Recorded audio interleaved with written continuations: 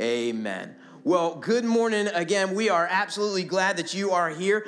This morning, we are going to be starting a brand new series of sermons, in which this morning we're going to be all throughout the book of Proverbs. And the series of sermons is called Home for the Holidays. Home for the Holidays. And we are going to be looking at postures of our hearts and postures of our lives and postures maybe sometimes of our lips in some of these sermons as to how these things help us or hurt us in magnifying Christ in this holiday season. Because here's the deal. Many of us, myself included, claim to be Christians. We believe these things to be true, that Christ died for my sins in accordance with the scriptures, that he was buried and on the third day rose again in accordance with the scriptures. We believe these things to be true. And then sometimes I open up my mouth and the tone of my words doesn't always match the beliefs in my heart. Maybe you've been there. You don't have to confess it, but I bet you have, right? Many of us find that sometimes our lives and our attitudes and our actions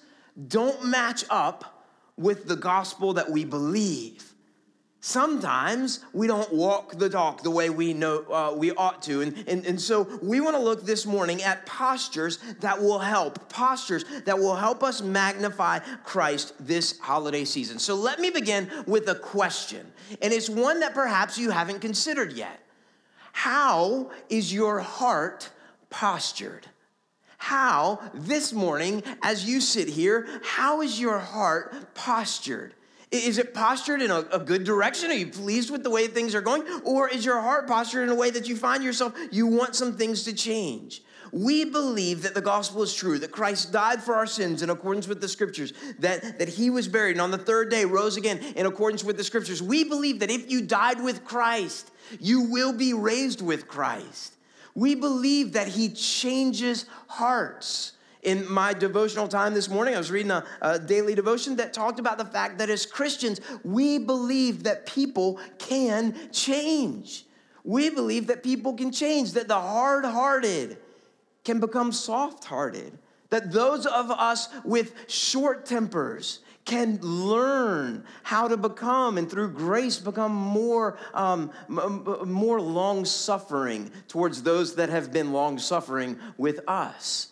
We believe that you can change. I was in a meeting not long ago with a group of ministry leaders from around our state, and somebody made the comment about the importance of character in leadership. And yes, character is important in leadership, but somebody kind of threw in the comment, well, you just can't learn character. And because I'm slow, it took me a couple days. And a couple days later, I was kind of reminiscing thinking about the meeting, and I thought, wait a minute, I don't believe that at all.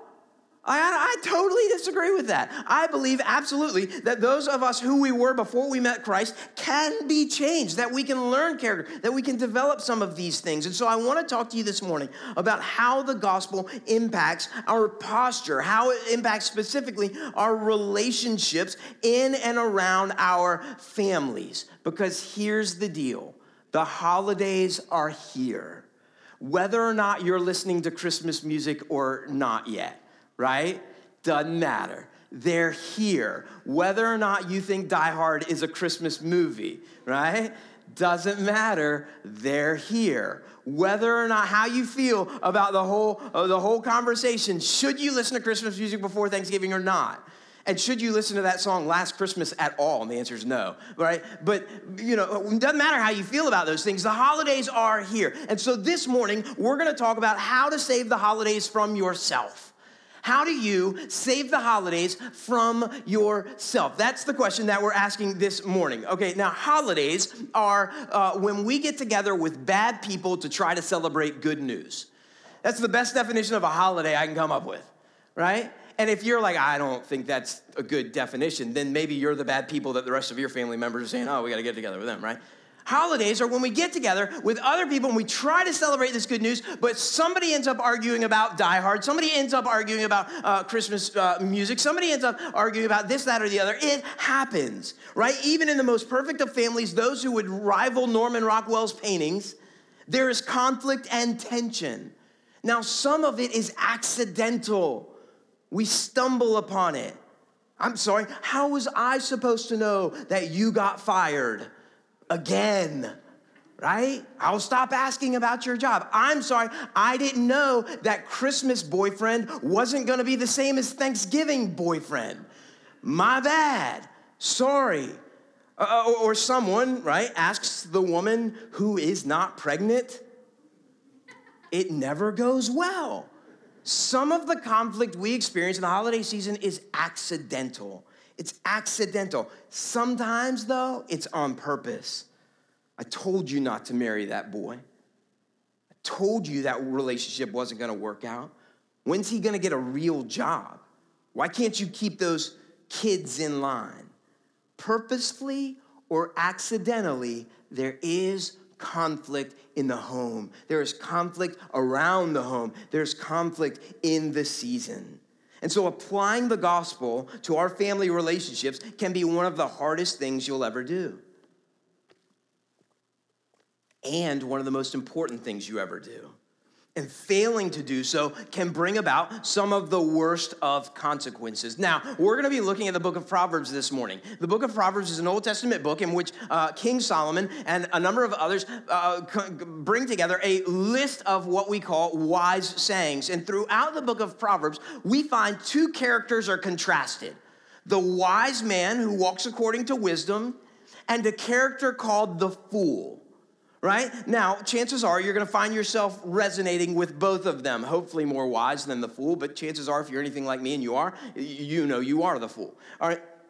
But we find these two characters contrasted with each other. And you can imagine what it would look like if they showed up to your family gathering this holiday season. You can imagine what it would look like as you read the book of Proverbs. You can imagine what it would look like if the wise person walked in, how they would conduct themselves, what they would say when they noticed that the green beans were burnt, or whether they would say anything at all, right? How they would conduct themselves when somebody started talking about politics and it became very clear that not everybody was on the same page in your family, just like every other family, right? You can see how they would interact, how the wise person would interact, and you can imagine how the fool would interact. The fool would ruin the holidays. In fact, just in case you were wondering, I want to go ahead and teach you very quickly as we look at the Proverbs, 5 key principles on how to ruin the holidays, okay? You probably didn't expect to get this morning, but this is what the fool would say to you were he to stand here today and say, I want to teach you how to ruin the holidays. Here it goes. You ready? Number 1, stir up the division. Stir up the division. When you get together for the Thanksgiving table, Thanksgiving dinner, and you know that Aunt Susie is a Republican and Uncle Bernie is, well, not a Republican, right? You can imagine. And you say, hey, I got an idea. Who are you going to vote for, right? And you're just going to throw it out. You're like, Jeff, wait a minute. Stir up the division. That, like, which one? It doesn't matter. Doesn't matter. The fool would say, pick one. In fact, pick 5.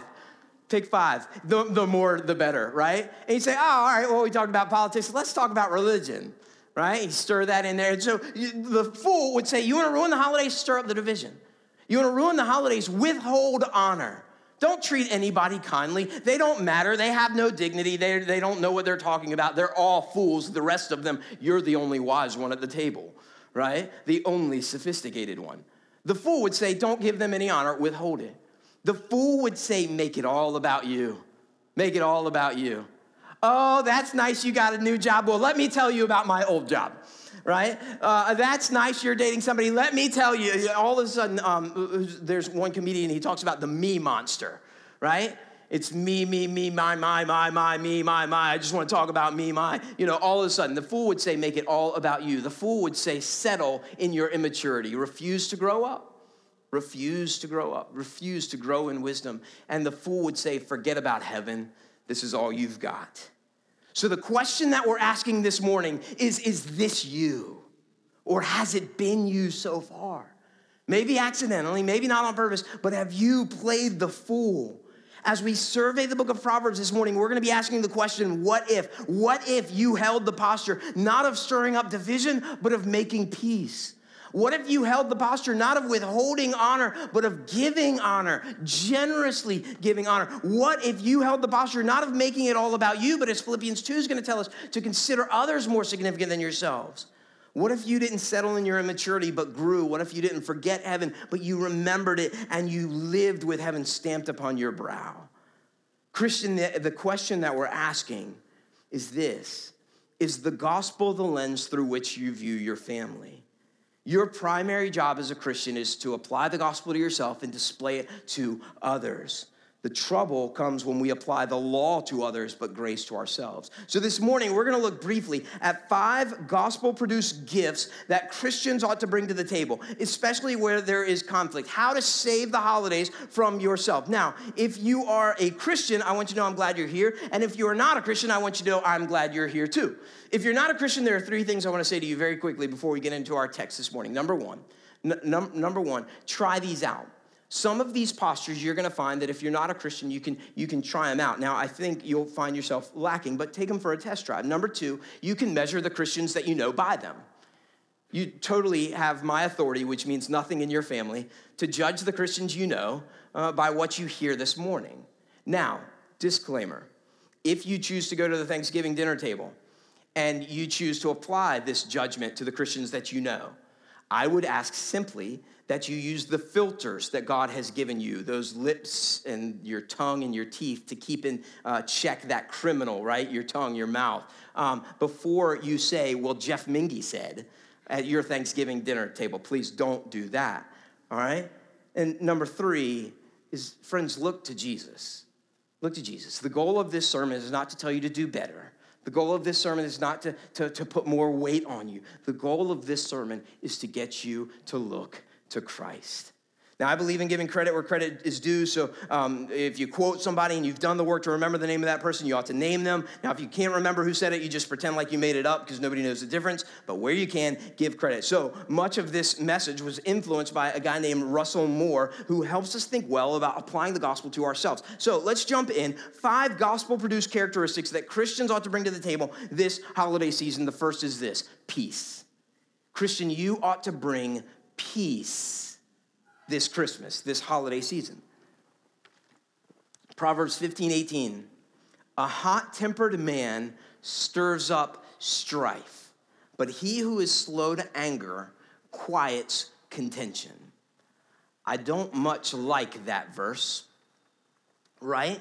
Because I find in myself plenty of fuel for the fire that turns into that hot-tempered man. And you've been there where your temper rose and all of a sudden it's like everybody was fighting. You weren't fighting a minute ago, but because you responded with anger, now everybody's fighting. We see that. A hot-tempered man stirs up strife, but he who is slow to anger quiets contention. Proverbs 17, verse 1. Better is a dry morsel with quiet than a house full of feasting with strife. Some of you just found your family verse. Right? You're like, we are putting that on the living room wall. That's going up. Y'all gonna remember that one this holiday season. Right? We see it in our families. We see it in our hearts. Zechariah said of Jesus when he was presented at the temple that he would guide our feet into the way of peace. Luke 17, Acts chapter 10, the message that they preach is referred to as the good news that brings peace. Among the fruits of the Spirit that are listed in Galatians 5, what do we find? Peace. And in Hebrews 12:14, the author gives us the difficult call to strive for peace with everyone. Really?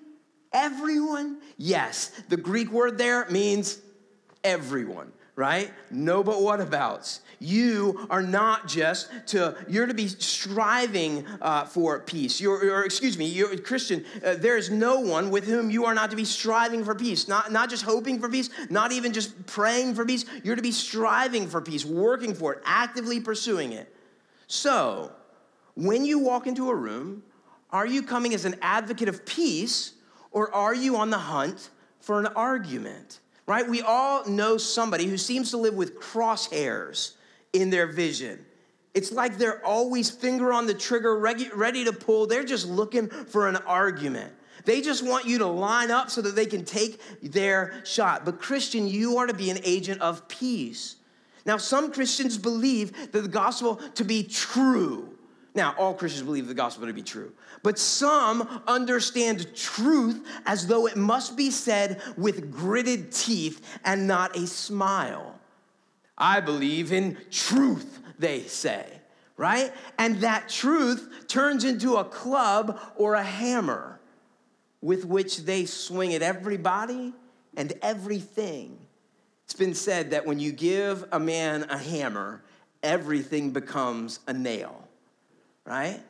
In the same way, some people understand the gospel to be a hammer, and they're just walking around saying, who's going to be the nail today?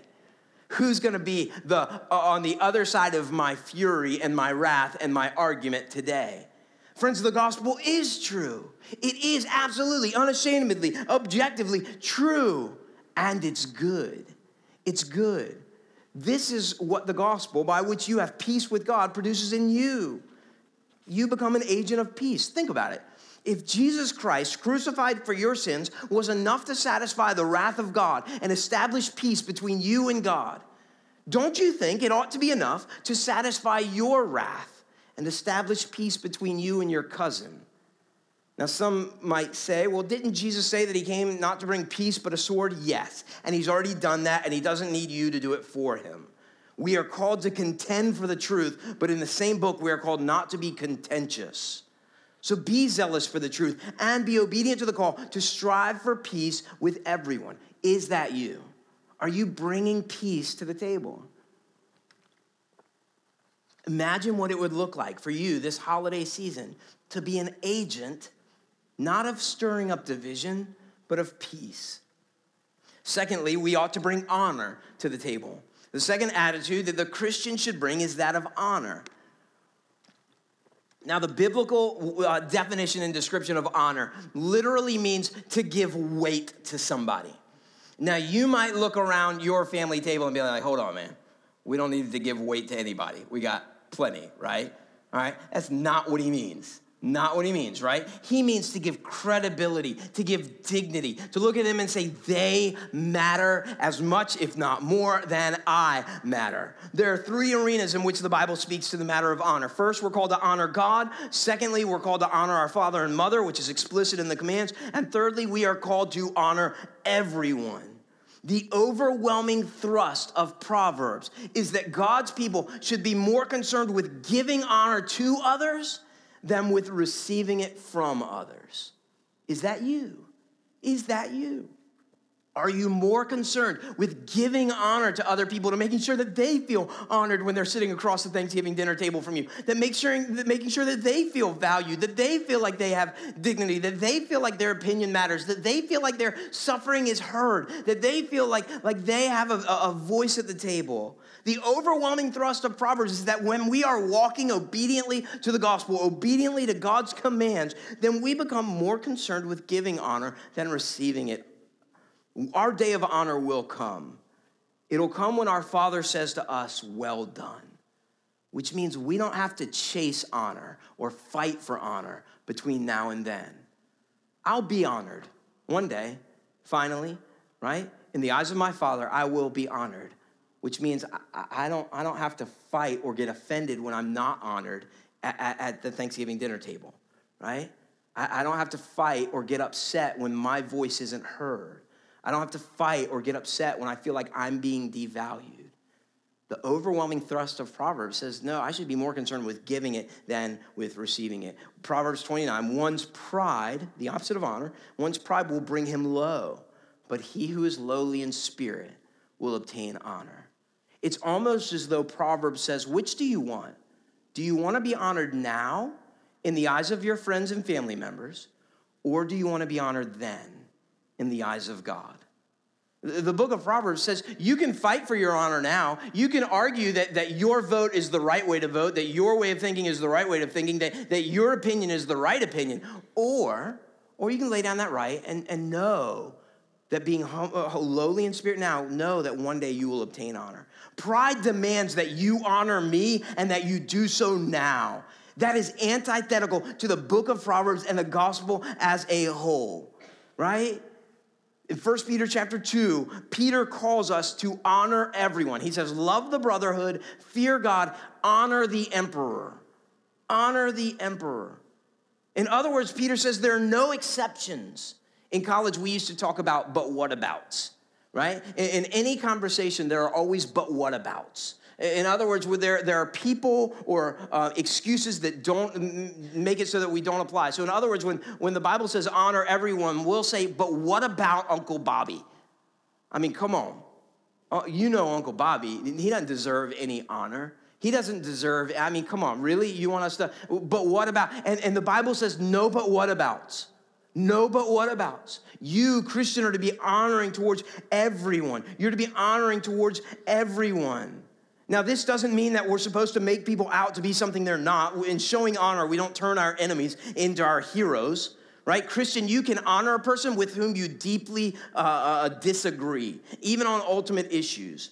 Remember what Peter said, 1 Peter 2, honor the emperor.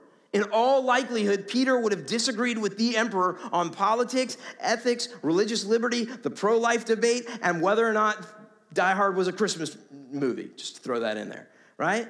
And yet, what does he do? He calls his readers to honor the emperor. The gospel frees you to honor those with whom you disagree. Right? To be agents of peace, striving for peace with everyone. This isn't easy. Dr. Moore writes in his article, pray for God to show you the ways those in your life are worthy of honor, and teach your children to follow you in showing respect and gratitude. Parents, imagine if your kids showed the same amount of honor to those that they disagree with as you show to those you disagree with. Imagine if their definition and obedience to honor looked like yours. For some of us, that causes us to look down and shuffle our feet and say, do as I say, not as I do, right? But when we're called to be obedient here, when you leave the Christmas party, are the people you interacted with going to feel honored? Are they going to feel dishonored, or are they going to feel simply overlooked? Honor everyone. The third characteristic is humility. Before destruction, a man's heart is haughty, but humility comes before honor. Humility is closely tied to honor. It's the root of honor. Honor is the outward expression of inward humility. It's what Paul calls in Philippians 2, considering others more significant than yourselves. Listen to how Paul says this, Philippians chapter 2. Do nothing from selfish ambition or conceit, but in humility count others more significant than yourselves. Let each of you look not only to his own interest, but also to the interest of others. Have this mind among yourselves, which is yours in Christ Jesus, who though he was in the form of God, did not count equality with God a thing to be grasped, but emptied himself, taking the form of a servant, being born in the likeness of men, and being found in human form. He humbled himself by becoming obedient to the point of death, even death on a cross. Around our network of churches, sometimes we'll use the phrase rockin' Philippians 2. To describe this kind of attitude. Christian, are you rocking Philippians 2? Are you considering others more significant than yourselves? In my premarital counseling, this is one of the segments we'll talk about this verse, and this is the best piece of marital advice that I've got, is to consider the other person more significant than yourself. That's it. I mean, I could just sum up my premarital counseling with that phrase. Not really, but, right? This is what we're called to do. We're called to consider others more significant than ourselves. Who do you talk more about? Who are you asking more about? Are you shaping the conversation, the experience, the time more to your interests, or are you seeking their interests? If you want to share the gospel with a family member this season, you'll get a lot further with humility, right? Your humility, or the absence of it, will often serve as a fork in the road as to whether or not people will really hear whatever it is you have to say. Excuse me. If you walk into the room full of pride, speaking only and always of the best looking, most intelligent, most important, and most interesting person in the room, who just so happens to be you, right? It's always that way now that we mention it. Then you can go ahead and place your bet that nobody's going to care for your advice or your announcement, even if what you have to say is true or is good news. Good news is often unheard because of a prideful news bearer. But on the other hand, if you walk in with humility and consider others more significant than yourselves, if you seek their interests above your own, then they will hear you out and listen to what you have to say. Pursue, friends, humility. The third characteristic is maturity, or fourth, excuse me. It's maturity is next regardless. It's maturity. Proverbs 16, verse 31. Gray hair is a crown of glory. It is gained in a righteous life. Our culture screams at us, avoid the negative effects of aging, right? Precisely because our culture is convinced that this world is all that there is. This body is as good as it's going to get. But Scripture comforts us. Embrace the reality and the promises of aging. You weren't made for this world. Gray hair is a crown of glory. Nothing else. It means you made it, right? You made it, or at least you made it this far. A buddy of mine, Nathan Cecil, who's a pastor in Hampton, ran a marathon yesterday. He crossed the finish line. Better him than me, right? But he did it. He did it. Gray hair is a crown of glory. It's gained in a righteous life. When I was a youth pastor, I would sometimes explain to students that the teenage years can often be confusing. They can be hard. Am I a child or am I an adult? Am I a youngster or am I grown up and into adulthood? Where do I fit in, right? But I would let them know that there is indeed an objective test of adulthood that will let you know whether or not you're really an adult. There is it's universal, I believe, right? It's globally probably not recognized, but maybe it should be. It's a test of how to know whether or not you're a kid or an adult. And it is the Thanksgiving dinner table, right? This is it. This is it. Each year, you walk into Aunt Sharon's house a bit more hopeful.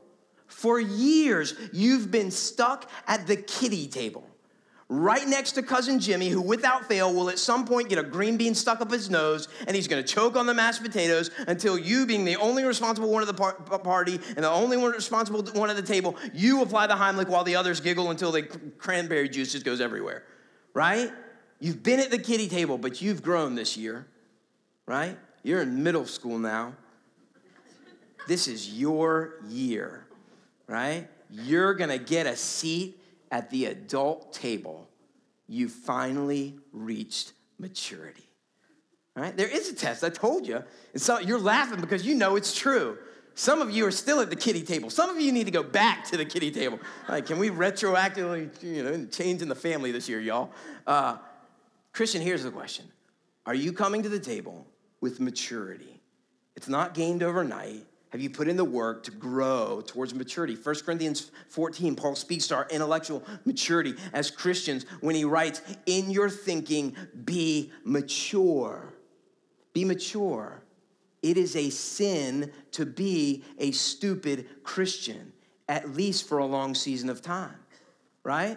That doesn't mean you have to read all the books. That doesn't mean you have to like reading. That doesn't mean you have to be the most intellectual person in the room. But it means you're to love the Lord your God with all your heart and with all your noggin, right? You're to be growing. You're to be growing in maturity, right? So are you growing? Have you put in the work to grow? Have you read your Bible? Have you opened up your Bible? We'll never be spiritually mature if, because of our failure to read our Bibles, we remain intellectually ignorant. Many young people get frustrated with their family at the holiday season because they feel like they're treated like little children. The only problem is that for most of the year, that's exactly how they act. And we're the same way. Your maturity will be seen in how you respond to those who disagree with you. Are you being an advocate of peace? Are you honoring everyone? Are you coming with humility? Then, friend, you are on the road to maturity. And maturity matters, especially when you come into a room that seems to be a seedbed for conflict. Many of us have found ourselves in a disagreement with someone who we would refer to as immature. Proverbs speaks to that as well, arguing with a fool. Be it a 2-year-old or a 42-year-old, they both exist. So Christian, are you growing in maturity? If you're not sure whether or not you're immature, then perhaps you have your answer, right? But are you ready to make a worthwhile contribution to the conversation? Are you ready to interact in a disagreement with humility and with peace? If not, do you have the ability to refrain from sharing your stupidity, right? Often that's maturity. While we could define maturity in 1,000 ways, for our purposes this morning, let's boil it down to this. If you can't say something nice, help me out. We're on to something. We're on to something. The Lord has given you 2 jailers, your lips and your teeth, to keep in check that criminal, your tongue. And yet, how often do we open up the gates and let the criminal go free? Say what you want. Say it however you want. It doesn't matter what they think. They're not that important anyway. Friends, maturity is the sum result of what we've talked about so far. Seeking peace, honoring others, being humble in those pursuits. The last characteristic that the Christian brings to the table that we will consider this morning in the book of Proverbs is this: perspective. Perspective. There is a way, Proverbs tells us, there is a way that seems right to a man, but its end is the way to death.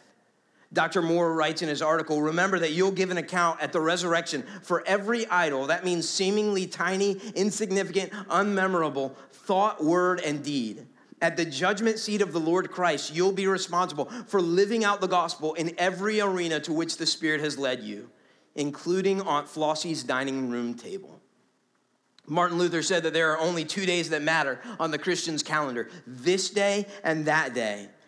This day in which we find ourselves sitting next to the other real living step-on-your-toes people, many of whom we call family, and that day in which we will stand before King Jesus and give an account for every careless word that we speak or text or tweet. What if you approach this season and your interactions with your family in light of that great day, in that perspective? I think at the heart of all of this conversation is the simple question, this holiday season, are you marveling at the gospel? Are you in absolute awe that God would come for you? You. Have you met you? I've met you, right? And God would come for you. Friends, we are the most effective agents of peace with difficult family members when we realize that we have peace with God because of his pursuing us at great cost to himself. We best honor others when we look at them through the lens of the gospel, that they were created in the image of God and they're invited to be in the redemptive work of Jesus. We come to the table with humility precisely because we know that Christ came to the table in humility on our behalf. We come with maturity when we recognize that Christ is king, not me. And let us always live in light of the reality of the coming judgment and the gospel in which we rest. Friends, in the Jewish culture, there's a process of mourning. When a loved one dies, at the funeral, family members will rip an outer garment as an expression of their mourning. And for the next 7 days, the family goes together into a home and they receive visitors, all the while wearing that ripped outer garment as a reminder of their sadness. The New Testament tells us about another ripped garment. When Jesus Christ was crucified, there was a curtain hanging in the temple that separated the people from the Holy of Holies where God's presence was known to reside. And when Jesus died, the Bible tells us that that curtain was torn in two. God's people would no longer be separated from God's presence. And so, Christian, we are a people of the ripped garment. Not a garment that reminds us of our sadness, but a garment ripped that reminds us of our joy and our peace with God. A ripped garment that reminds us that Christmas has come, that Jesus was known as Emmanuel, God with us. And this good news drives us and postures us in the holiday season. So, Christian, how is your heart postured? How is your heart postured? And what if the good news that Christ died for your sins in accordance with the scriptures, that he was buried and on the third day rose again in accordance with the scriptures, what if that good news changed the posture of your heart? Let me pray for us. Father, thank you for the good news of the gospel, the good news that Christ died for our sins